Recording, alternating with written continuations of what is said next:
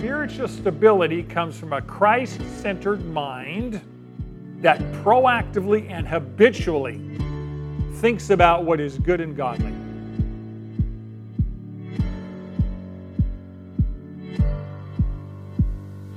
Welcome to the Manna Bible Lessons Podcast. Manna is a Bible study life group that meets at Valley Baptist Church in Bakersfield, California, every Sunday at 9:30 a.m. However, if you're listening from another part of the world, then we welcome you, and we invite you to stay tuned after the lesson to hear how you can submit your prayer request to be on our prayer sheet. Thank you for joining us, and now, here's Brad Hannock.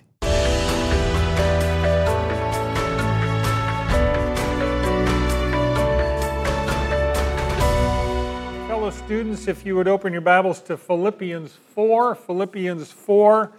We're only going to be in two verses today, verses 8 and 9. We're finishing up our study in Philippians probably next week. In the first 7 verses of this chapter, Paul has been writing about spiritual stability. If you were here last week, remember we were talking about spiritual stability, that grounded, founded ability to stand strong, to be courageous, to not be tossed about with every wind of doctrine, as Paul says in Corinthians. God wants His people to stand firm in the faith and be stable.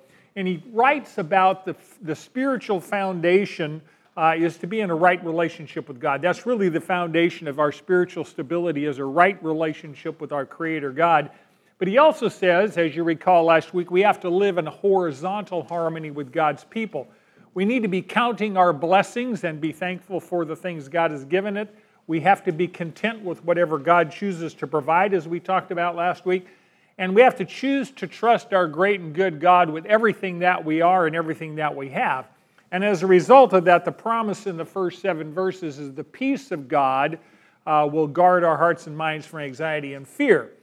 This week, we're going to transition verse 8 and 9 into probably the most important thing that we need to do to ensure our spiritual stability from our responsibility standpoint. This is not what God does, only this is what we do, and that is you and I are responsible to manage our minds and guard our hearts. King Solomon said in Proverbs 4:23, "Watch over your heart with all diligence, for from it flow the springs of life."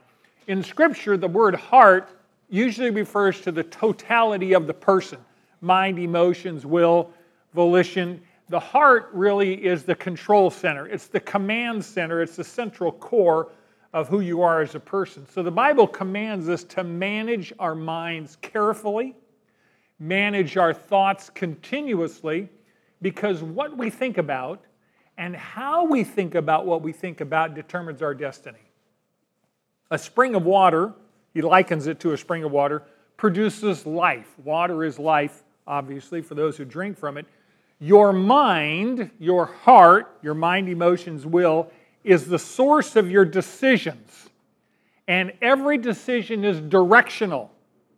Decisions move you in a direction. Direction takes you to a destination. So every decision has a destination in mind. We talk to people routinely in life who say, gosh, I never thought I'd wind up here. That's because we made decisions that seemed like a good idea at the time, but those decisions moved us in a direction toward a destination. We get to the destination, we say, I didn't intend to be here. That's because we didn't consider the futurity of our decisions. Many, many people in our culture are not managing their minds, and as a result, they wind up at destinations they didn't want. Mark Twain once wrote a very interesting comment. He said, our thoughts are the most important things about us. Quote, "What a wee little part of a person's life are his acts and words. Our real life is led in our head, and that is known to none but ourselves. All day long, the mill of our brain is grinding and grinding, and his thoughts, not those other things, are our history." See, what we think about all the time, and most of us are thinking all the time, see, I know I have a real problem here today. Most of your minds are elsewhere. I know that, because I speak at 120 to 140 words a minute, and you can very easily process mentally 350 to 400 words a minute. Now that means you've got about 200 to 250 words spare capacity, which means your minds are going to wander off like sheep walking away from the shepherd. That's the nature of speaking and listening, because I cannot speak as fast as you can think, and if I did, you'd throw me out the door, right? So one of my admonitions here, one of the Bible's admonitions here is we need to think about what we're thinking about. We need to mind our minds. We need to pay attention to what has captured our attention. The truth is, where we are today and who we are today, from a human standpoint, is a direct result of our habitual thought patterns. Solomon wrote a terrifying verse in Proverbs 23:7. He says, "For as he thinks within himself, so might he become," right? No, it says, "So is he."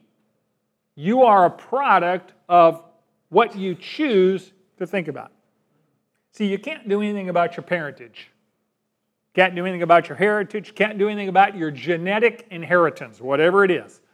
But you and I are responsible to manage whatever God has entrusted with us. And the most important thing God's entrusted you with is your heart. Your totality, mind, emotions, will. There's an old saying in computer programming called GIGO.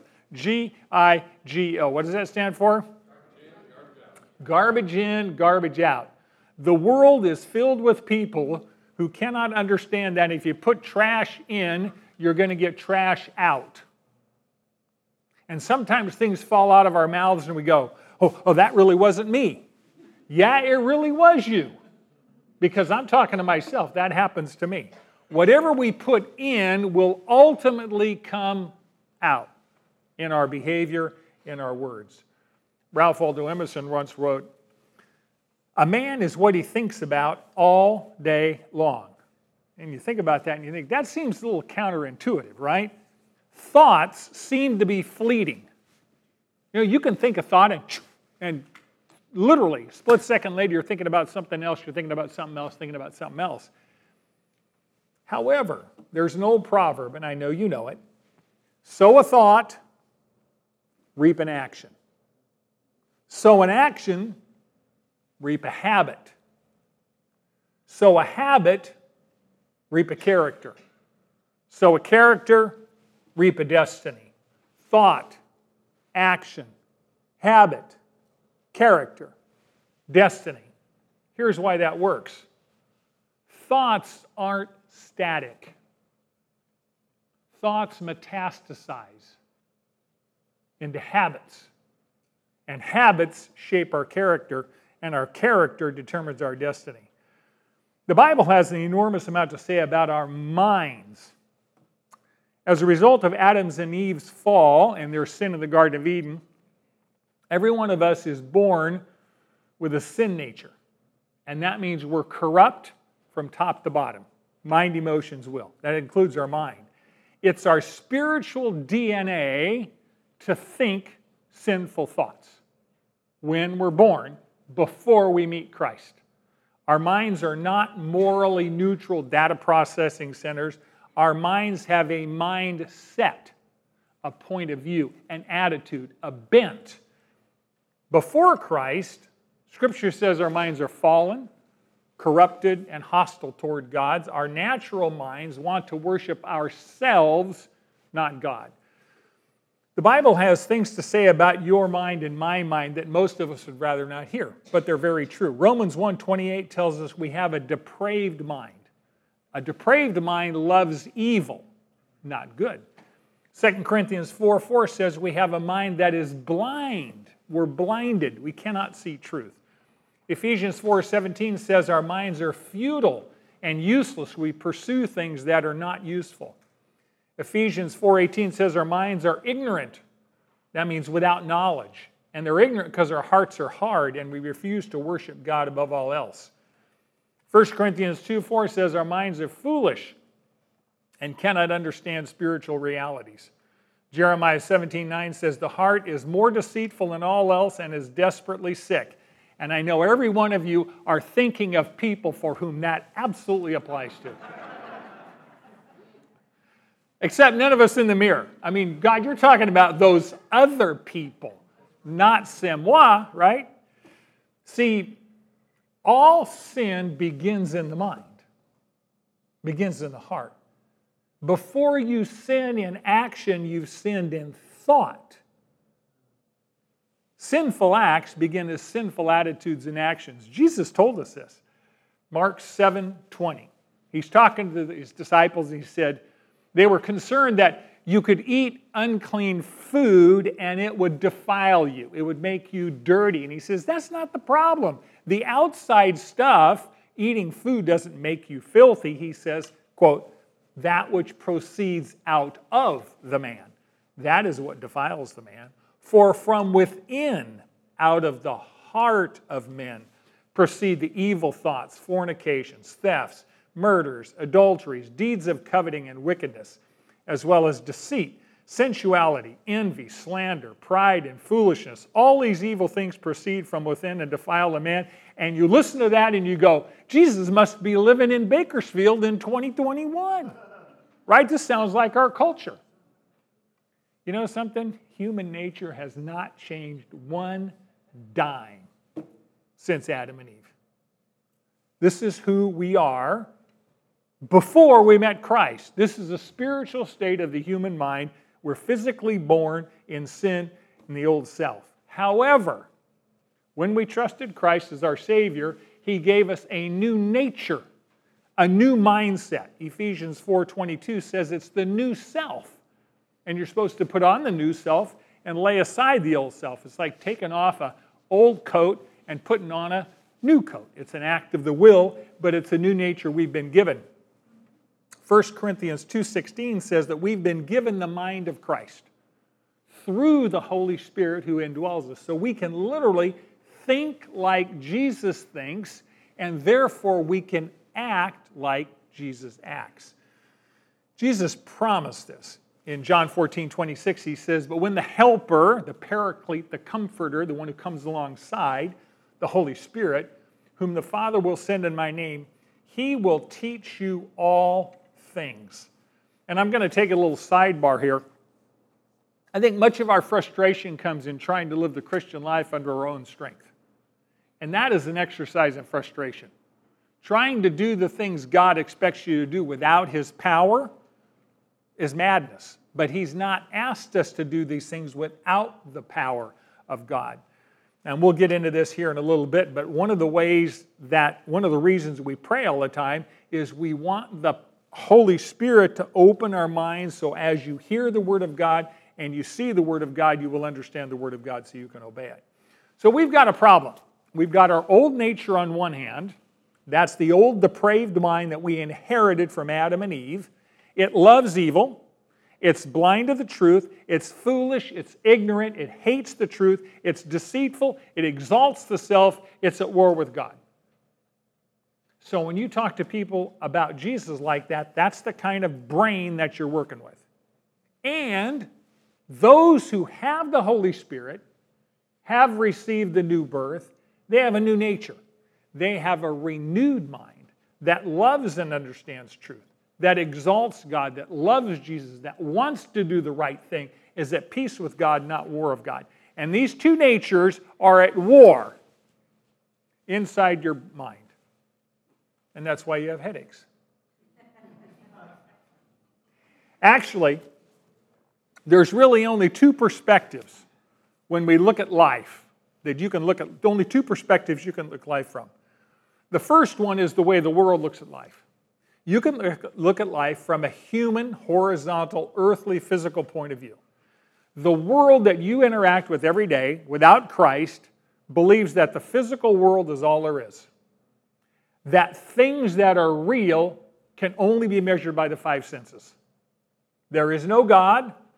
There is no supernatural. There is no absolute good or evil. There's no absolute right or wrong. There's no heaven. There's no hell. There's no eternity.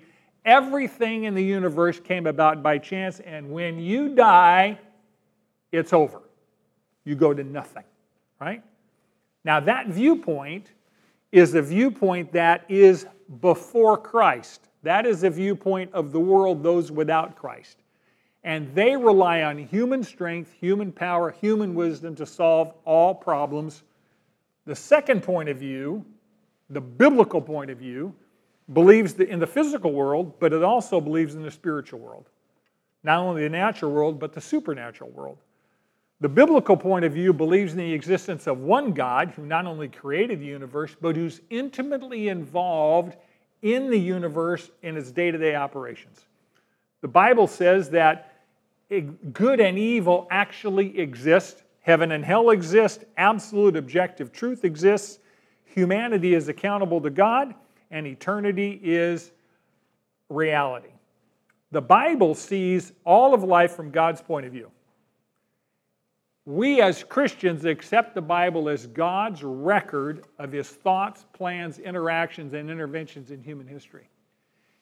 These are two diametrically opposed belief systems. And how you think has everything to do with how you behave. Now, it doesn't take a rocket scientist. When we look at our culture today and you see where it's going, it is as a direct result of their outlook and our outlook on the reality of the world and why it's here, and that depends on how you think. Now, every moment of every day, you're either looking through one of those two lenses. You're looking at it from God's point of view or a human point of view. And you and I have the choice every day to determine which lens we look out of. Either you see life from a God-exalting, God's in control, eternal point of view, or you see life from a self-exalting, human-centric point of view. And how you think determines how you act. God commands us to think. And in the Christian community today, that is far more rare than you think. Isaiah 1:18.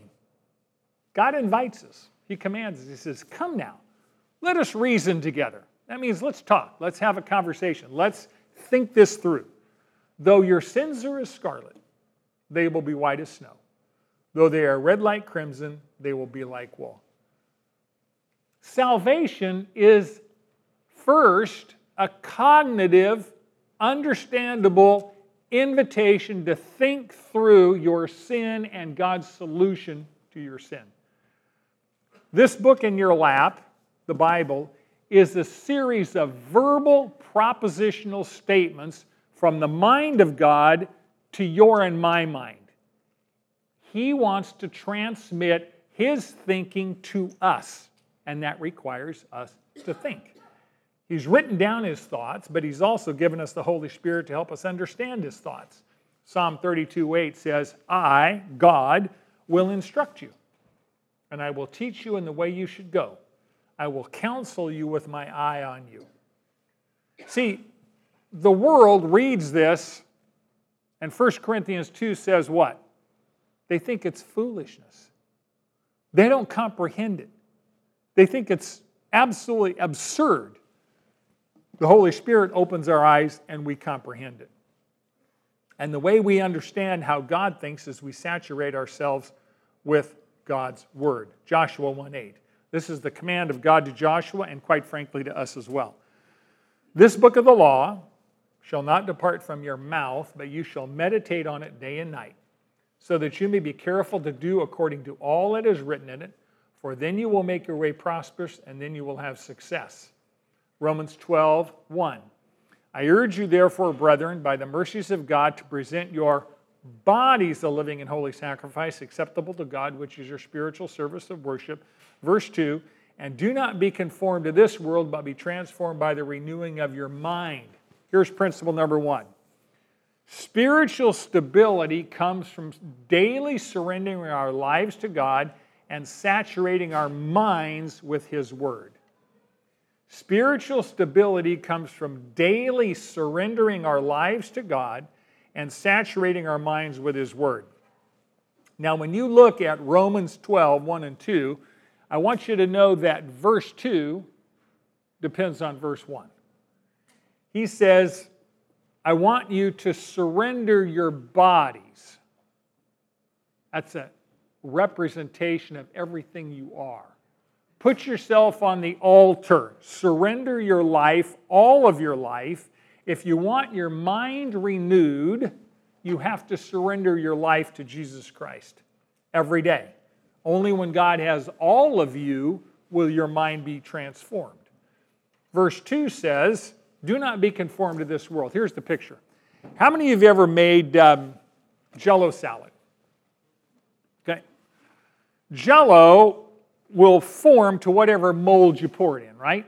I mean, you pour warm Jell-O into a mold and it'll shape itself to the mold. That's what he's basically saying. When he talks about conformity, he says, don't let the world squeeze you into its mold like Jell-O.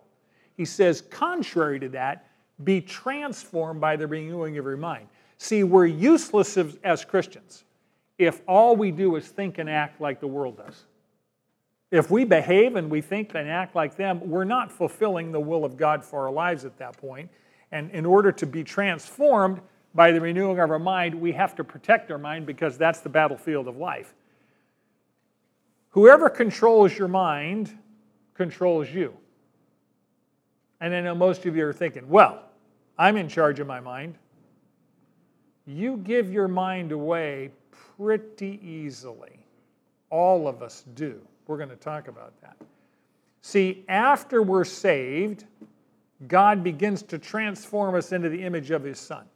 And we talked about last week, transformation means metamorphosis. Metamorphosis means something whose form is completely changed. And we use the metaphor, no pun intended, of a caterpillar transforming into a butterfly. That's a brand new form. So God wants to make us a new creature and transform our lives from what we are now into the image of His Son. And that's a much greater transformation than a caterpillar into a butterfly. I just read Eric Carlisle's book on caterpillars to Boyd 5 times on Friday. So I get big fat caterpillars going into butterflies, right? Well, the transformation from sinful humans into the image of His Son is a much greater transformation than a caterpillar into a butterfly. And the way that begins, that inside-out change, is in your mind. And he says, I want you to renew your mind. And that means to make new. What it really means is to replace the world's way of thinking with God's way of thinking. Replace the world's way of thinking to God's way of thinking, and the power source to do that is the Holy Spirit.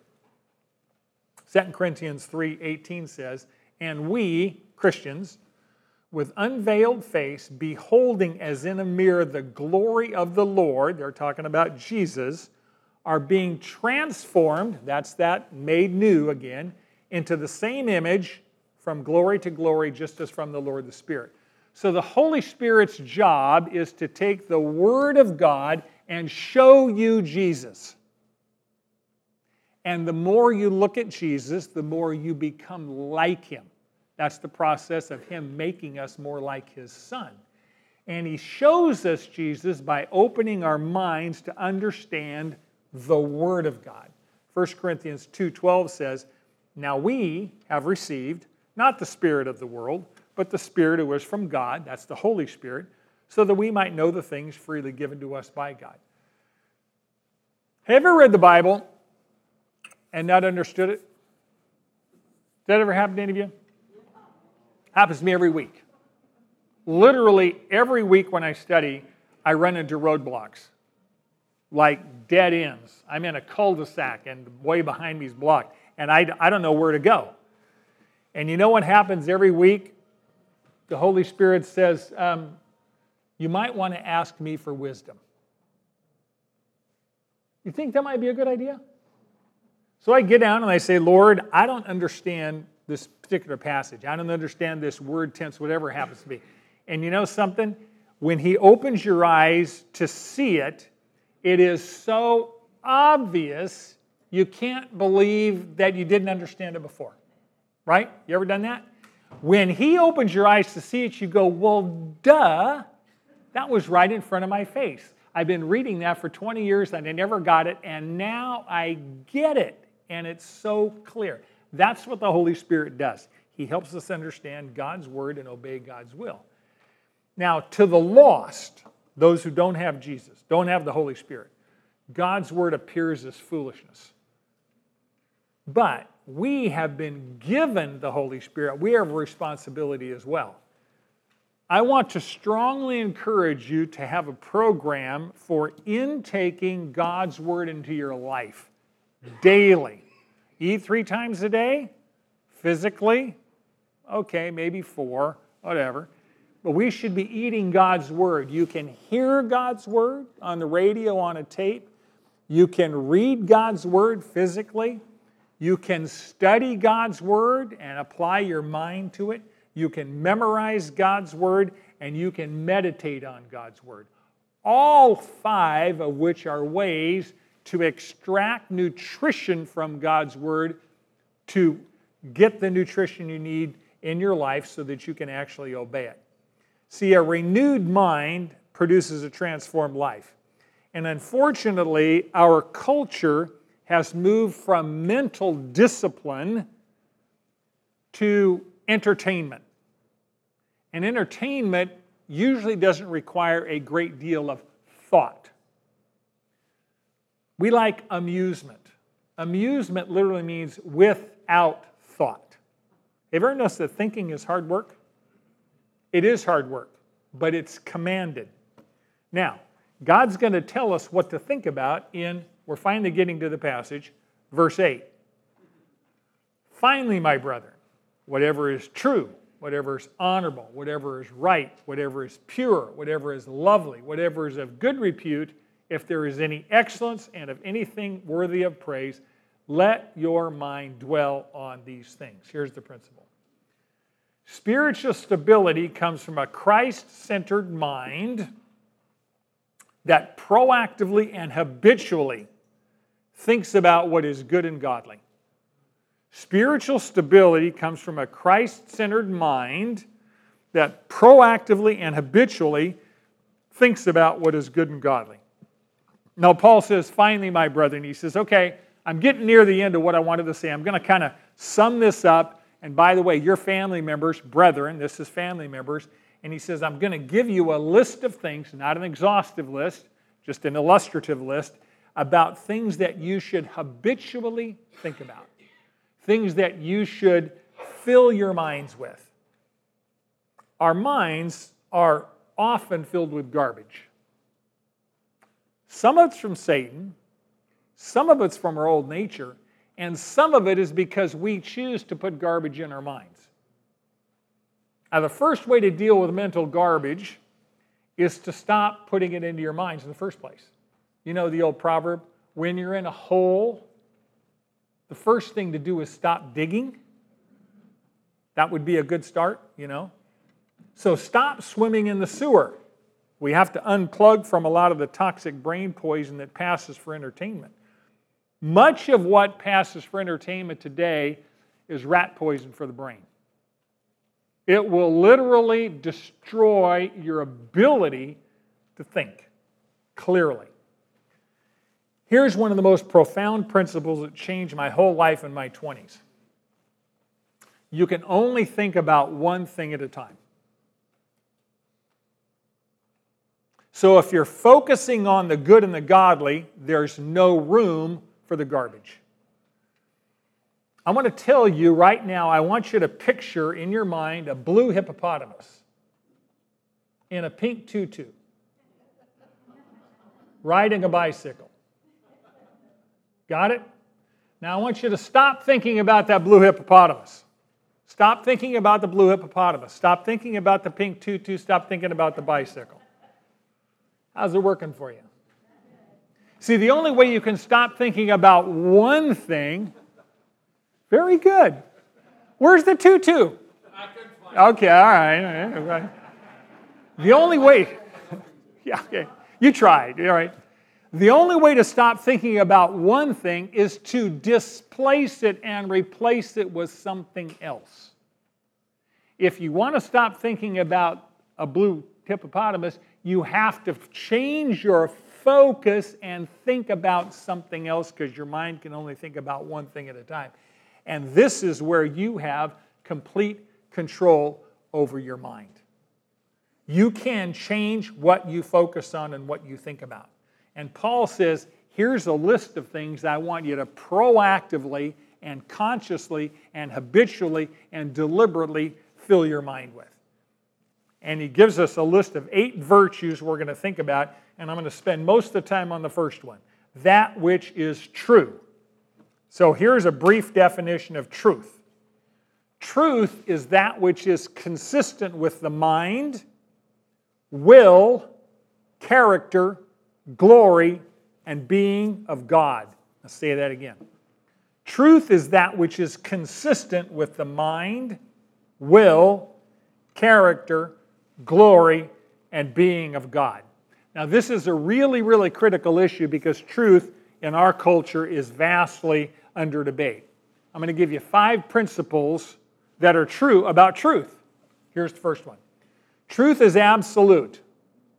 It's not relative. God is the eternal self-existence creator of everything, and nothing can be accurately understood apart from Him. God, as the creator who lives outside His universe, is the reference point for everything inside His universe.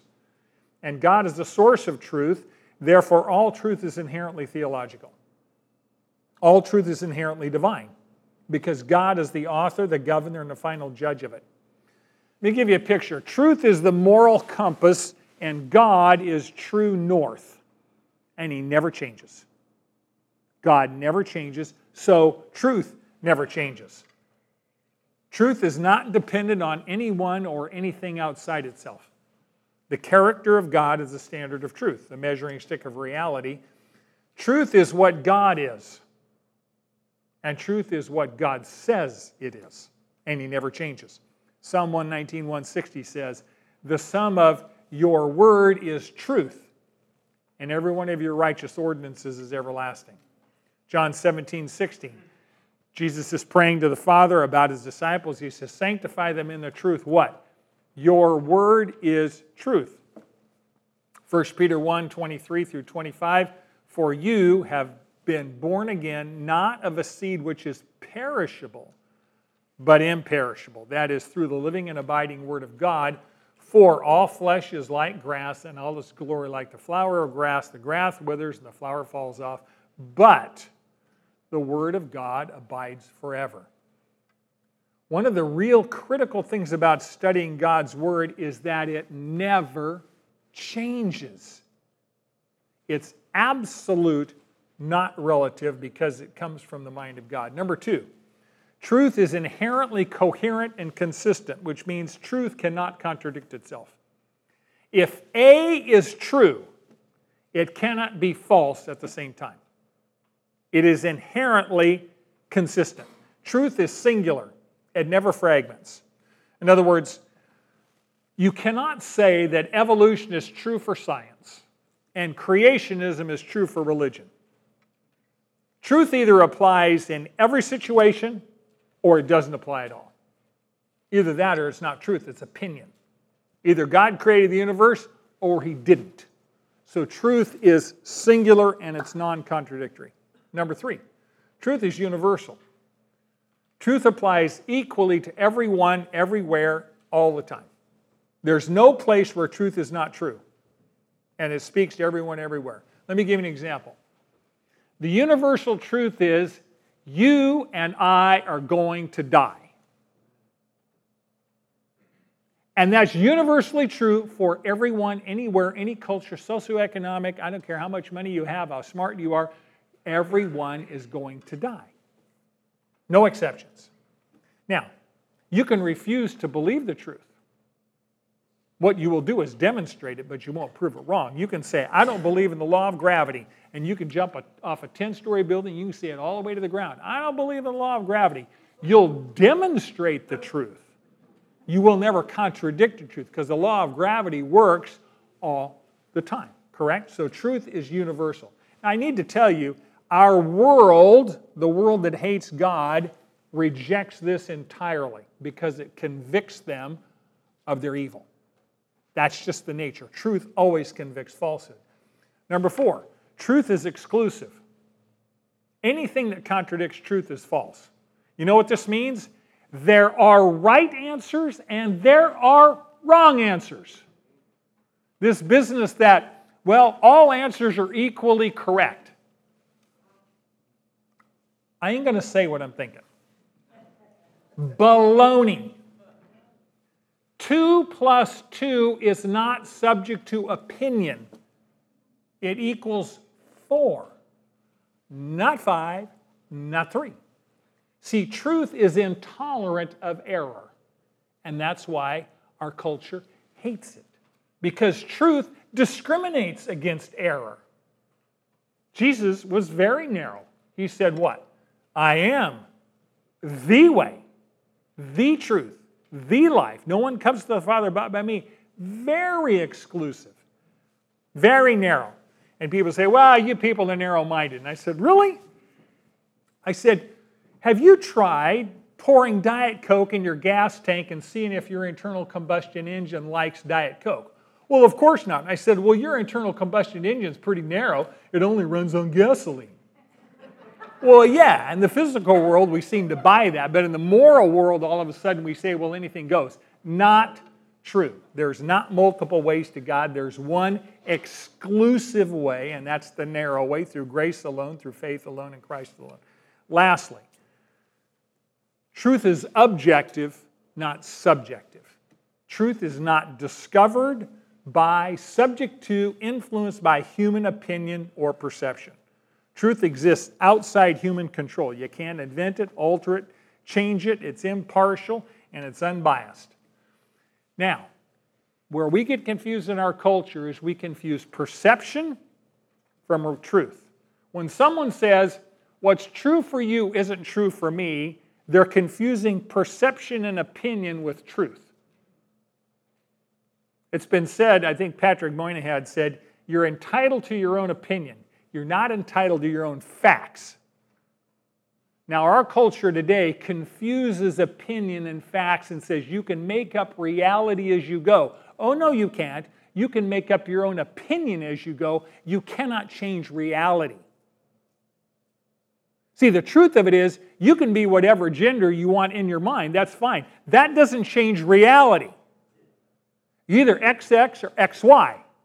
And we can dig your skeleton up 200 years from now and do a bone analysis and find out whether you were XX or XY. You're either one or the other. That's truth. Now, I'm not saying you can't have an opinion about that. You can have any opinion you want. But opinions do not change truth. Truth is objective, it's not subjective. And our culture is running into the brick wall of reality. Either you're going to do life God's way or you're going to break yourself trying. Because God's word will not be broken. Never confuse opinions with facts. It takes discernment in our world because the world, one of Satan's primary ploys is to lie. So we have a confused culture. Now, there are 7 other virtues here I'm not going to spend a lot of time on, but he basically says, I want you to fill your mind with that which is true. I want you to fill your mind with that which is honorable, honest, noble, worthy of respect, worthy of admiration. I want you to fill your mind with that which is right.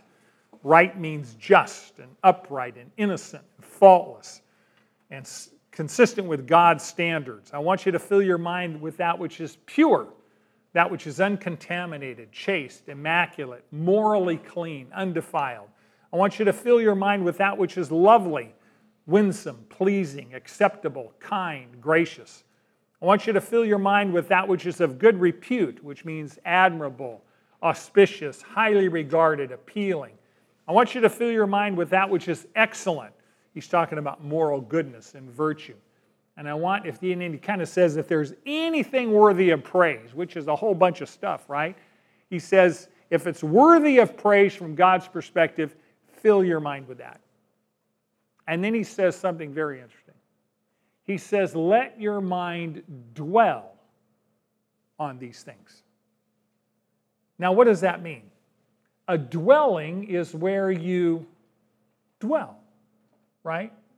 You habitually live in your dwelling. You reside in your residence. It's a place where you're comfortable and you're there a lot. He says, where is your mind dwelling? Where is the place where your mind feels most at home? He said it should be most at home here. And then he says, I want you to think on these things. To think means to reckon, to count, to consider, to compute, to calculate, to take into account, to add up all the reasons, to deliberate, to reason in an intentional and disciplined manner. He says you are responsible to manage your thoughts. One of the worst things you can do is fill your mind with the world's entertainment, quote, entertainment, and then let your mind wander.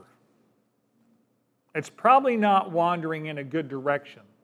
Like sheep generally don't wander back to the shepherd, they generally wander away from the shepherd. Now, by the way, the world very much understands how this works because we have to learn to discipline our mind and put a leash on our attention. When you and I surf the web, people say, I'm just surfing the web. What you're doing is you're surrendering your time and your attention to literally thousands of PhDs in behavioral science who work for the social media platforms, and they have studied your mind and they know how to capture and keep and direct your attention to things that their advertisers are selling. If it's free on the web, if it's free, you are the product that is being sold to an advertiser. There's no free lunch. Who's paying all the bills for all this stuff? I'm just saying, your mind is being captured by people who have spent years, who understand the science of how human brains work and how you get a little dopamine hit every now and then to keep you there, right? Keep you there and suggest this and suggest that. And pretty soon you've gone down a rabbit trail, an hour and a half has gone by, and you've exposed your mind to all sorts of things you might not have intended. By the way, I'm not saying the web is a wicked thing. It's a powerful tool. I'm saying you use it. Don't let it use you. Does that make sense? Be conscious. Be thinking about it. I just true confessions. I'm good at this. This is not, you know a lot more about me than I know about you. I mean, come on. I used to, I have an iPad, and one of the things I used to do at night, I'd like to go to YouTube, and I like sports. So I'd watch, fantastic finishes of basketball games or football games. The unbelievable catches or the extreme sports or these people doing stuff in the air, gymnasts and all this other stuff. They're just wild. And after a few months of that, I realized that YouTube's very good at suggesting things to you. Once you look at one 10-second video or whatever, they'll have a whole list of other things. And I can click on this, and pretty soon, it took me a while to realize I'm not even in charge of what I'm looking at. They're suggesting this stuff to me, and I'm just watching what they say, what they're suggesting, because I click on it. And I'm not thinking about how much time. Well, 20 minutes later, it'd be time for bed, and of course I can't sleep because all the blue light, affects your hippocampus and keeps you awake. So about 2 years ago I said, no more YouTube before bed. Now I actually read books with paper and ink. A book. You know what I'm talking about? You seen one of those? Yeah, where you turn the pages and stuff, and there's no blue light, and there's no suggestions. I mean, where you really have to go from sentence to thought to paragraph. It's remarkable how much you can learn if you actually do it. I'm just telling you. Anyway, all right. 2 Corinthians 10:3 talks about the battle for the mind. It says, for though we walk in the flesh, we're physically here, we do not war according to the flesh. For the weapons of our warfare are not of the flesh, but divinely powerful for the destruction of fortresses. We are destroying speculations and every lofty thing raised up against the knowledge of God. And here's the one I want you to underline. And we are taking every thought captive to the obedience of Christ. Now he's talking about spiritual warfare. He's talking about literally warfare on the thought level. In Ephesians 6, God says, put on the whole armor of God and stand firm against the schemes of the devil. Well, Satan's primary weapon is deception. That's why God commands us to saturate our minds with the truth of God's Word. Taking every thought captive means you are responsible for what you choose to think about. Here's what's frightening. Most of the time, we're not aware of what we're thinking about. We're not choosing what we're thinking about. We're letting our mind wander. And I'm not saying that's necessarily a bad thing, but I'm saying if it's wandering off the cliff morally, you need to put a leash on it and pull it back and change the focus and start thinking about the thing God wants you to think about at that point in time. Things that honor Jesus Christ as opposed to plotting and scheming how you're going to do Joe Blow in next door. Because they're making noise, whatever, don't go there. So Paul, lastly, in verse 9, says, okay, you have the attitudes, you know the thoughts, now you have to do something with them. Verse 9, the things you have learned and received and heard and seen in me, practice these things and the God of peace will be with you. Here's the last principle. Spiritual stability and peace comes from practicing Christ-like conduct that is based on biblical content. Spiritual stability comes from practicing Christ-like conduct that is based on biblical content. The reason I say that is, you want to know what Christ-like conduct looks like? It's written in black and white. We can read it. We know it's absolutely definable. The story is told of a gray-haired, elderly member of a church who told the pastor after the service one Sunday, "That was a wonderful sermon. Everything you said applies to somebody I know." Elizabeth Elliot had one daughter, and she writes that one day in the house she heard her daughter singing Amazing Grace. Now the daughter had a parrot, and the daughter was singing Amazing Grace, how sweet the sound that saves a wretch like you. And we're good at that. Now this is actual practical application. So he says, the things you've learned, he's talking about the intellectual aspect of the Christian faith. He talks about you have been personally instructed in God's Word. All these people had heard Paul preach. They had been mentored by him. They understood the life of the mind. The Bible communicated verbal propositional truth that could be understood. The Holy Spirit opened their mind. Paul says, you've learned these things. You've been around me, and you have intellectually comprehended what God said. And the more you read God's Word, just like you eat food, you will understand what God said. He also says the things you've received. Now, that's not talking about the intellect. That's talking about the will. You can hear lots of truth. But if you're not willing to receive it and submit to it, it doesn't do you any good. You can go to the doctor. Doctor says, I think you should take this Z-Pack. And you go, I don't take Z-Packs. Okay, well, that's fine. But the Z-Pack won't do you any good if you don't internalize it. So you have to receive the truth and submit to the truth for it to do you any good. If the student doesn't accept what the teacher teaches them, then it doesn't any good. You have to assimilate and digest truth in order for it to help, just like you have to assimilate and digest food for that food to do you any good. Number 3, Paul says the things you have learned, received, heard and seen in me, practice these things. Now he's meddling because he's talking about behavior. He says, you've heard me teach the truth. You understood it. You heard about my reputation. You've seen my life. You know that I've modeled what I've lived. You know I've modeled the truth I've taught.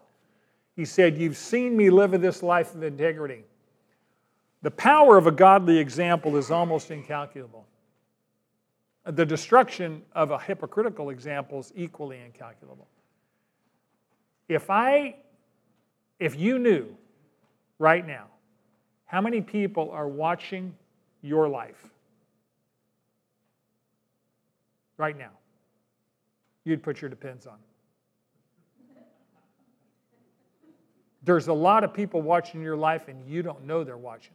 But they are watching to see if you are actually living the reality that you're speaking.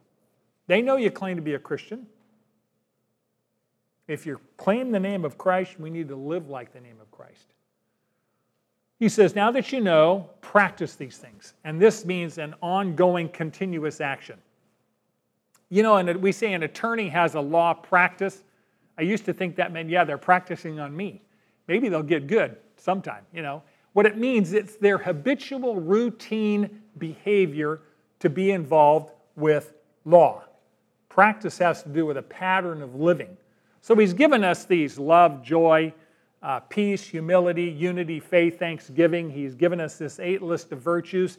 And now he says, I want you to discipline your life and put these thoughts and behaviors into action practically, habitually, regularly, daily.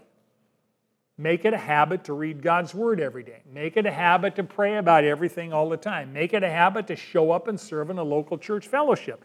Make it a habit to stop polluting your mind with mental garbage. Make it a habit to fill your mind with God's thoughts. Make it a habit to hang out with God's people to encourage your faith. See, all these things we know, we go, well, yeah, Brad, that's nothing new. But are we practicing those things? Are we actually doing them? At the end of the day, what you know is the point of education is action. It's not simple knowledge acquisition. It's actually practicing and being obedient to what God tells us. You know, knowing what's right and refusing to do it's the sin of omission. James 4 says, therefore, to one who knows the right thing to do and does not do it, to him it is sin. One of the most incredible verses in the Old Testament to me is Joshua 11:15. Just as the Lord had commanded Moses his servant, so Moses commanded Joshua, and so Joshua did. He left nothing undone of all that the Lord had commanded Moses. Boy, you could put that on your gravestone. That would be pretty high praise. And by the way, this is God saying this, right? So we talk about in here, now that you know, do habitually, daily, put it into muscle and bone. And when you do that, the God of peace will be with you. Now we know that Jesus said, I will never leave you or forsake you. Most of us are not aware of the presence of God, and that's why we don't have the peace of God, because we're not always practicing the things we need to do. Jacob was unaware of God's presence at the ladder. Samson didn't even know the Holy Spirit left him. The disciples didn't know God was in the boat with him. And as a result, they all suffered consequences. When we practice what we know is right, we will have the peace of God in our lives. And we will experience the spiritual stability that God wants us to have. Isaiah 26:3, the last one, then we'll close. The steadfast of mind you will keep in perfect peace because he trusts in you. The steadfast of mind says you have a focus that stays on Jesus. And when you drift, you bring it back. And when you drift, you bring it back. And you stay focused on him, and then you experience his peace and his stability. Okay, let's summarize, and we'll do prayer and praise. Point 1. Spiritual stability comes from daily surrendering our lives to God and saturating our minds with his word. Number 2, spiritual stability comes from a Christ-centered mind that proactively and habitually thinks about what is good and godly. And lastly, spiritual stability and peace comes from practicing Christ-like conduct that is based on biblical content. It is a known, Christ-like conduct is not something we make up, it's actually written down. You know, there's lots of ways that you can do this. Music is a fabulous way to have the Word of God in front of you all the time, because if you've got good godly music on as you're driving, as you're doing dishes, whatever it happens to be, you're filling your mind. I mean, it's just these little subtle things, but if you can do them on a practical basis, your mind then thinks about that on all the time. Okay, we have 167 hours between the next level of instruction, so you have lots of time to practice, right? I love you all. Now that you know, do. Manna meets at Valley Baptist Church at 4800 Fruitvale Avenue in Bakersfield, California, every Sunday at 9:30 a.m. in the choir room. We would love for you to join us. Here at Manna, we believe in doing life together. So if you're in need of prayer, submit your request to mannabiblepodcast@gmail.com, and our class will be happy to pray for you. Thank you for joining us today, and now that you know, do.